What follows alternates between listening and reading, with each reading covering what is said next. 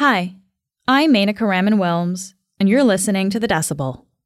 Before we start, I want to let you know that today we're talking about medical assistance in dying and suicide. This coming March, the laws around medical assistance in dying, or MAID, are set to change. People will be able to access MAID with mental illness as a sole qualifying condition. And since last spring, doctors, patients, and mental health advocates have been speaking at a parliamentary committee to figure out the best way to do this. It's an important question because I believe the Canadian populace and maybe even the legislators are not aware of who has been qualifying for MAID. As a colleague so eloquently once stated, suicide implies some form of self-destruction. Assisted dying, a form of self-preservation. They're simply not the same. We struggle day to day. It doesn't mean that my needs should be met simply by being offered death. I am terrified as someone with mental health disabilities and physical disabilities to enter a doctor and to be offered MAID as a form of treatment when I already deal with suicidality.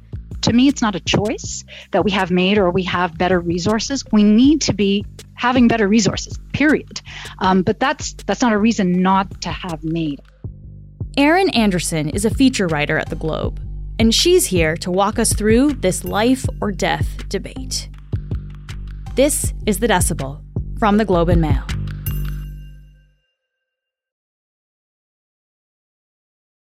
Erin, thank you so much for being here today. Thanks for having me. So let's just get a sense of where things stand. Can you tell me who can access assisted dying in Canada right now? Well, I would say a lot has happened since Canada's MAID law was passed 6 years ago. In the beginning, it was only the people who had a reasonably foreseeable death were eligible.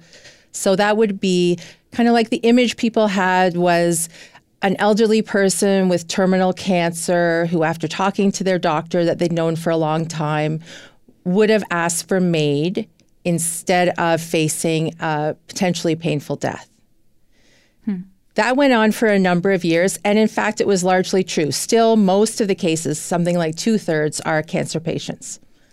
But then in 2019, a Quebec judge heard a case and ruled that it was unconstitutional that the MAID law did not also include people who did not have a foreseeable death. And that suddenly opened the door to a much larger and also more complex group. The law does create two significant differences between those two groups. In the Track 1 group, you apply for MAID, and you can receive an assisted death very quickly. In fact, the new law removed the 10-day waiting period. If you're a Track 2 patient, you have to see a specialist and wait 90 days. And that has started a lot of debate around who's getting MAID, how far are we going to go with MAID. And those Track 2 patients have certainly posed, I think, increasingly issues for doctors who are dealing with them. Mm-hmm. Yeah, it sounds like it's for sure. When you open it up like that, you introduce different issues that you have to work through alongside it.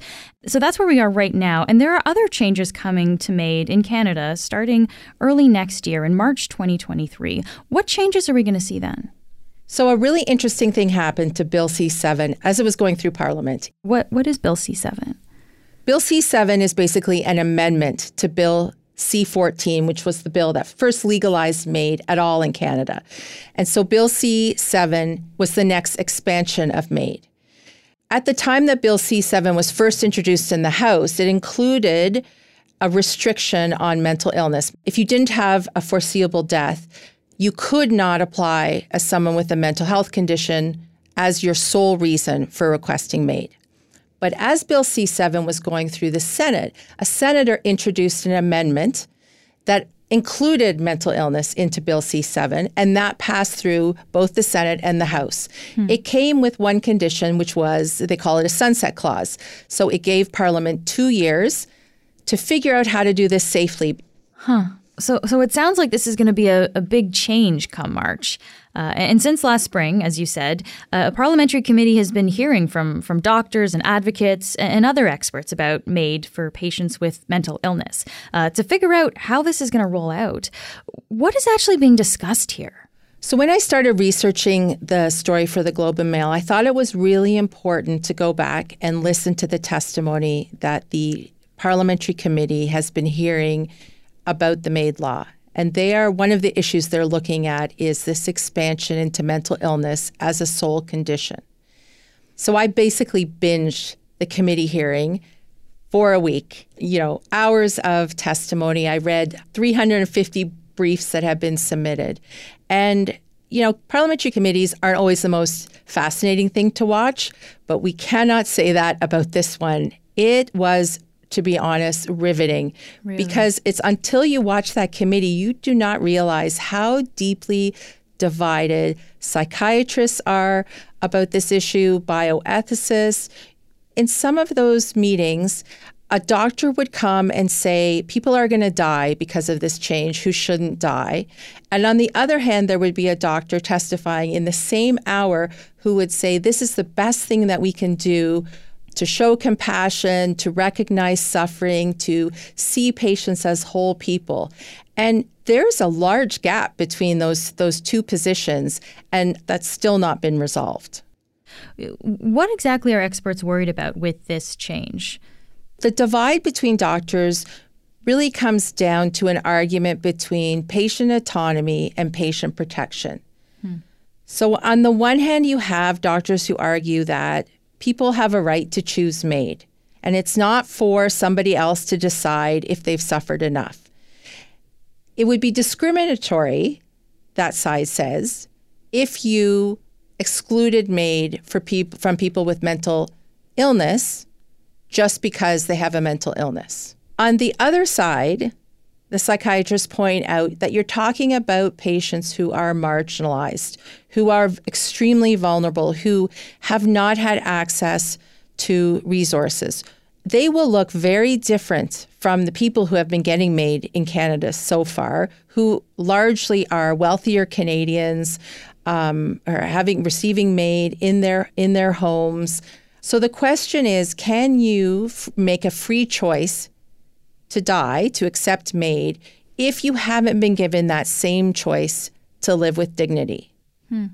Do we know who accesses MAID for mental illness? Breakdowns on gender, on age. Do we have any idea of who's getting this treatment? So far, the Canadians receiving MAID have tended to be higher income. But people with severe mental illness tend to be poor, unemployed. They have problems such as housing. They tend to be socially isolated. And the concern is that group of people will come to MAID already carrying a lot of disadvantages. Here's Dr. Sonu Gain, who's a professor at the University of Toronto and former president of the Canadian Psychiatric Association. He's opposed to the MAID expansion, and he testified at the parliamentary committee.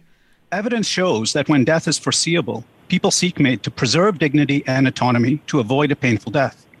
Those seeking MAID in these situations tend to be, in the researchers' words, white, more educated, and more privileged. That's been used to suggest MAID is safe to expand to other situations. However, when expanded to the non-dying disabled for mental illness, that association completely flips. Then a different group gets MAID, the group of non-dying marginalized who have never had autonomy to live a life with dignity. Rather than death with dignity, they're seeking an escape from life suffering. And they do overlap with those who are suicidal in the traditional sense. Evidence shows this group is more marginalized, has unresolved psychosocial suffering like loneliness and isolation, and a terrifying gender gap emerges of twice as many women as men receiving death to avoid life suffering. That sounds like it is a major concern there then. This is giving people the option of ending their life then, Erin. But I guess what about the other side of this conversation then? Making sure that people can access options to improve their life, things like healthcare, things like therapy, all those things. What has the conversation been around improving our current mental health care system? I think one of the hopes that mental health groups have is that this whole conversation is really highlighting how poorly funded mental health care is in general, and how much the system is shattered and struggling now coming out of COVID. I mean, in the last few years, governments have been putting a lot more money into mental health. But we still spend significantly less as a proportion of our overall healthcare system. So mental health is in no way at parity with physical illness, even though we increasingly come to understand more and more how much those two aspects of our lives are intertwined. One of the things the government introduced in August was a national suicide hotline, which was something that organizations had been asking for and sounds really good in principle. But now, of course, the question becomes, what happens when people call in? Where do they get sent when we know that wait lists are long, resources are short, doctors are burning out, emergency rooms can't even stay open for their full hours? So that gets back to the underlying concern about expanding MAID at this particular moment in Canadian history, because the healthcare system is really at a breaking point that we have not seen before in really modern history. Mm-hmm. And I wonder, too, because a lot of people need access to mental health services these days, in particular because the last few years have been such a strain, right? We're talking about the pandemic, but also there's growing inflation, there's a looming recession, there's a lot of things that are taking its toll. I wonder, Erin, how does all of that factor into this, too?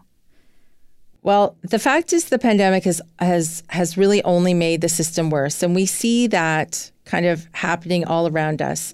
Shortages at hospitals, emergency rooms that have been forced to close.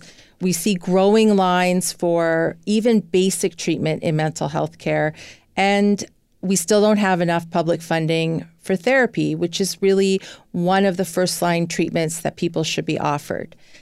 I was really struck by this dramatic quote that came from Dr. Harvey Chochinov, who's a psychiatrist at the University of Manitoba. And he put it this way to the parliamentary committee. Now, if someone is standing on an open balcony in a high-rise apartment, rapidly being engulfed in hot flames, is it reasonable to say that they have a choice whether or not to jump? Exercising autonomy means having real and viable options.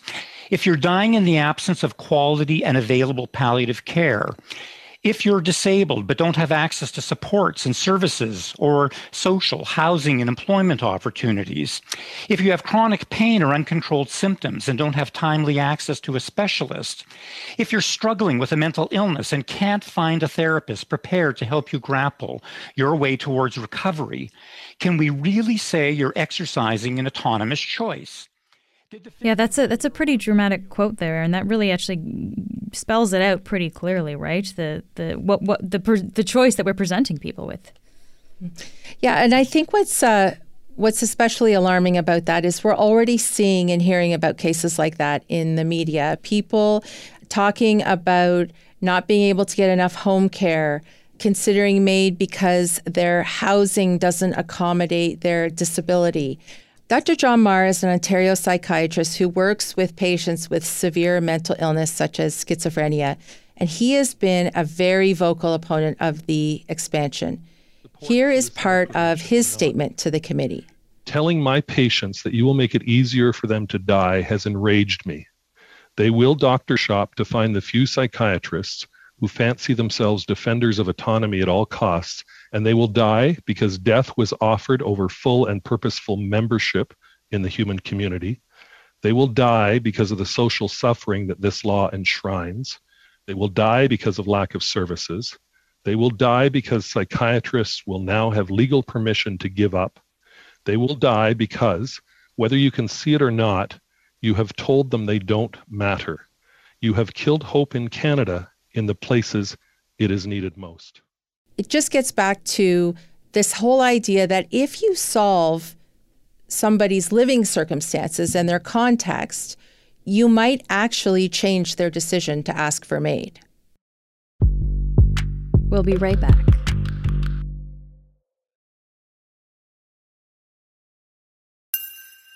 So those are some of the reasons against expanding MAID in this way. But what about the arguments on the other side? What are experts saying in favor of MAID's expansion to include mental illness? The doctors who argue in favor of the expansion also speak from a place of compassion. They want to relieve what they see as intolerable suffering. And for them, this is an argument of patient autonomy. Who are we? Who is society to judge another person's life if they have suffered enough? Who are we to say to people, well, we're sorry you can't get treatment because the lineup is so long, but we're also not going to give you the option of relieving the suffering you're suffering at the same time. Just go sit over here on the waiting list. Here is what Dr. Derek Smith, a BC psychiatrist and a MAID assessor, had to say about why people with mental illness should have access to MAID. But it's not whether the illness is incurable. Some people would have us believe that we should hold on for years and years waiting for some new treatment to come down the line. What that's doing is prolonging the suffering of a person who is actively seeking their death to relieve intolerable suffering. So I don't think incurable is necessarily what we want to look at. We want to look at are there treatments available that are acceptable to the person who has been through 10 years of treatment that is going to improve their functioning? And if the answer to that is no, in other words, there are no treatments, or there may be some treatments, but they're not acceptable to the patient, then in my understanding of the law, is that they are eligible for consideration for MAID. One of the points that Dr. Smith raised is that he didn't think that incurable is necessarily what we want to look at. Now, the law wants to look at that because under the definition, a person's condition must be grievous and irremediable.